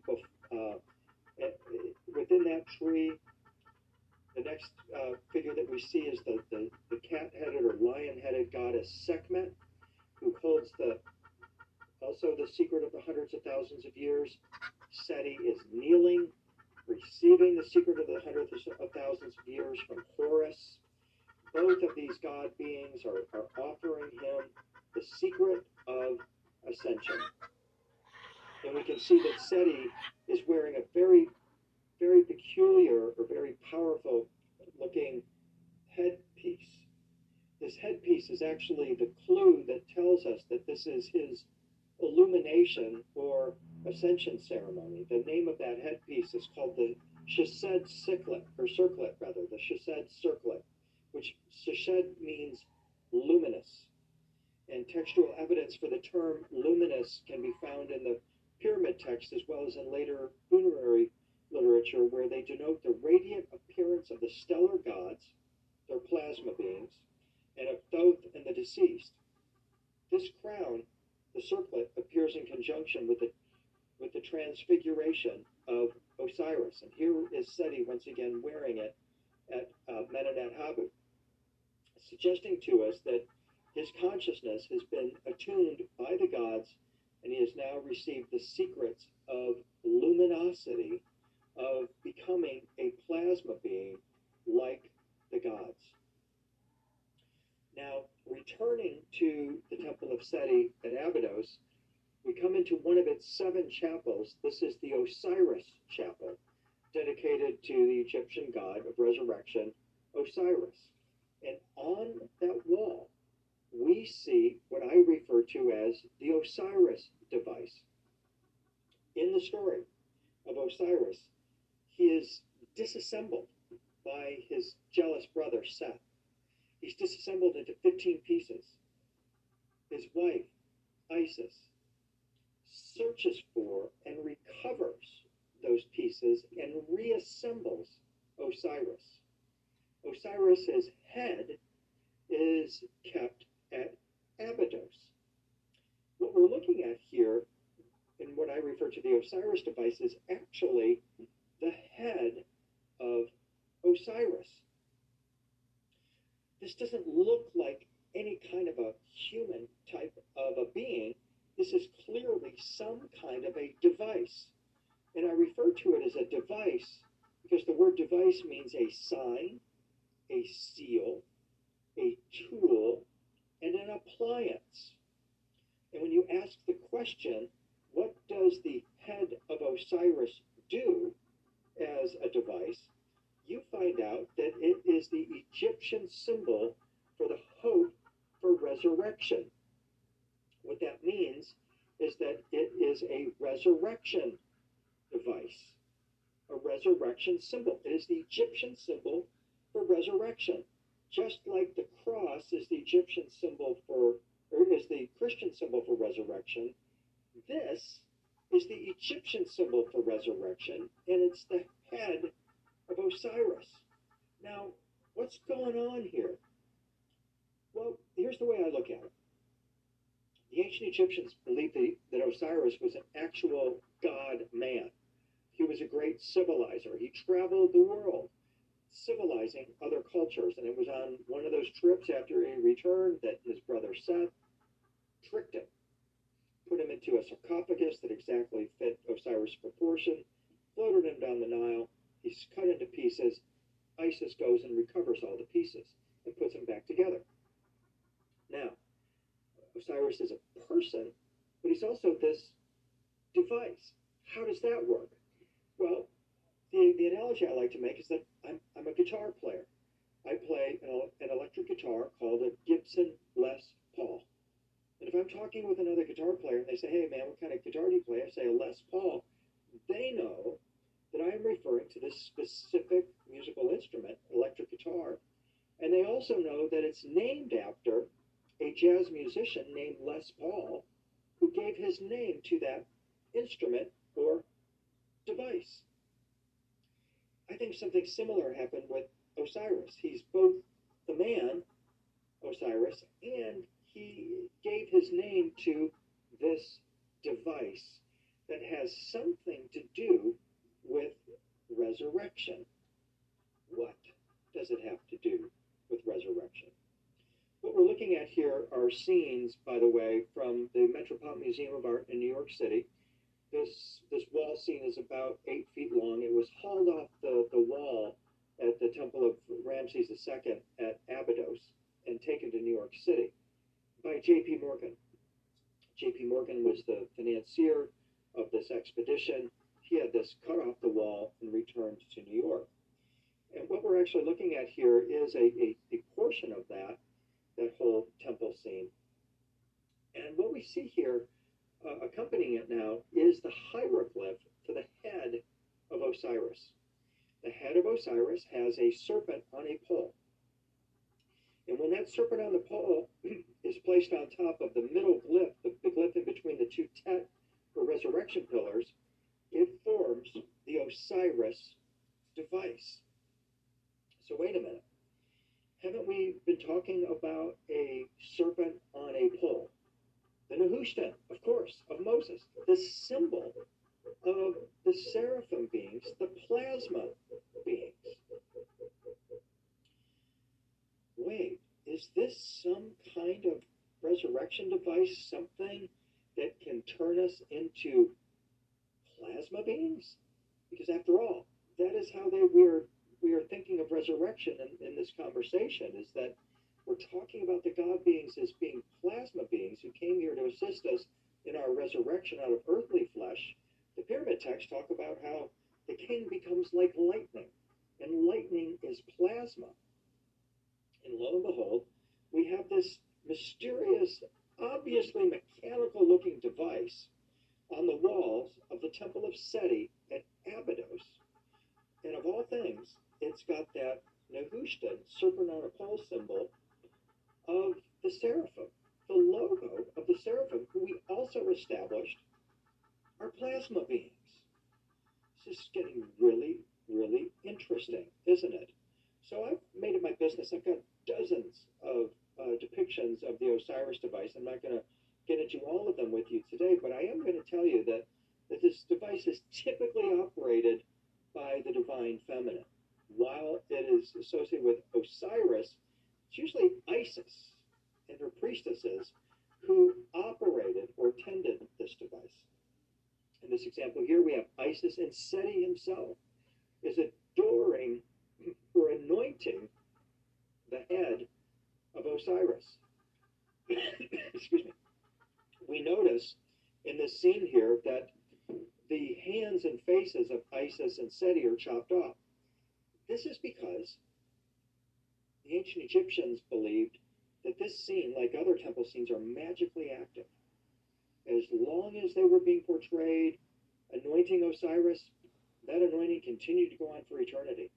The early Christians came in and hacked off their hands and faces to sever that connection, so that now this head is no longer performing its function, its resurrection function. And it clearly holds the head of some kind of a god being. It looks to me like sort of a variation, really, of Hathor in that pillar. Although it could be some other god being. I'm not sure. But isn't it interesting that this serpent on a pole that symbolizes the head of Osiris is exactly what we see in the Judeo-Christian tradition as the serpent on the tree of life, dispensing this wisdom to the divine feminine that the Judeo-Christian tradition sought to eliminate. There's a whole correspondence that we could make here. We're not going to go into detail here, but I'm just going to observe that the serpent on a pole, the Nehushtan, matches the head of Osiris, and also, of course, matches the Judeo-Christian concept of the wise serpent of Eden in the tree of knowledge. It could be that this tree is, in fact, the original tree of knowledge. Moses knew this, in my opinion, because in the famous story, not only did Moses lift the serpent of healing in the wilderness, he also, in a famous duel with the magicians of the Pharaoh, turned his rod into a serpent. I just have to show you. I actually got one of these things at the Karnak Temple. Can you see this walking stick I have here? It's carved out of a single piece of sycamore, just beautiful, and it's got a serpent winding around it. And I just when I'm meditating here at my desk, I sometimes just like to just sit here at my desk, staring at my computer with my chin on this thing, thinking, golly, there's magic in this rod. There's the possibility of turning this rod into a living serpent and back into a rod again, just like Moses did. I'm not saying I'm thinking I'm like Moses or anything, but I am looking at this thinking, how would that be possible to transmute one thing into another? That's what the secret of ascension is, isn't it? It's how do we transmute one thing into another? Solid, liquid, gas, plasma, they're all interchangeable, perhaps, is what they're telling us here. We can turn one thing into another. Well, we're I'm going with this is that on one of my tours, we hired one of the most spiritual guides in ancient Egypt, or in modern Egypt, who knows the secrets of ancient Egypt. And I was talking with them about this Osiris resurrection.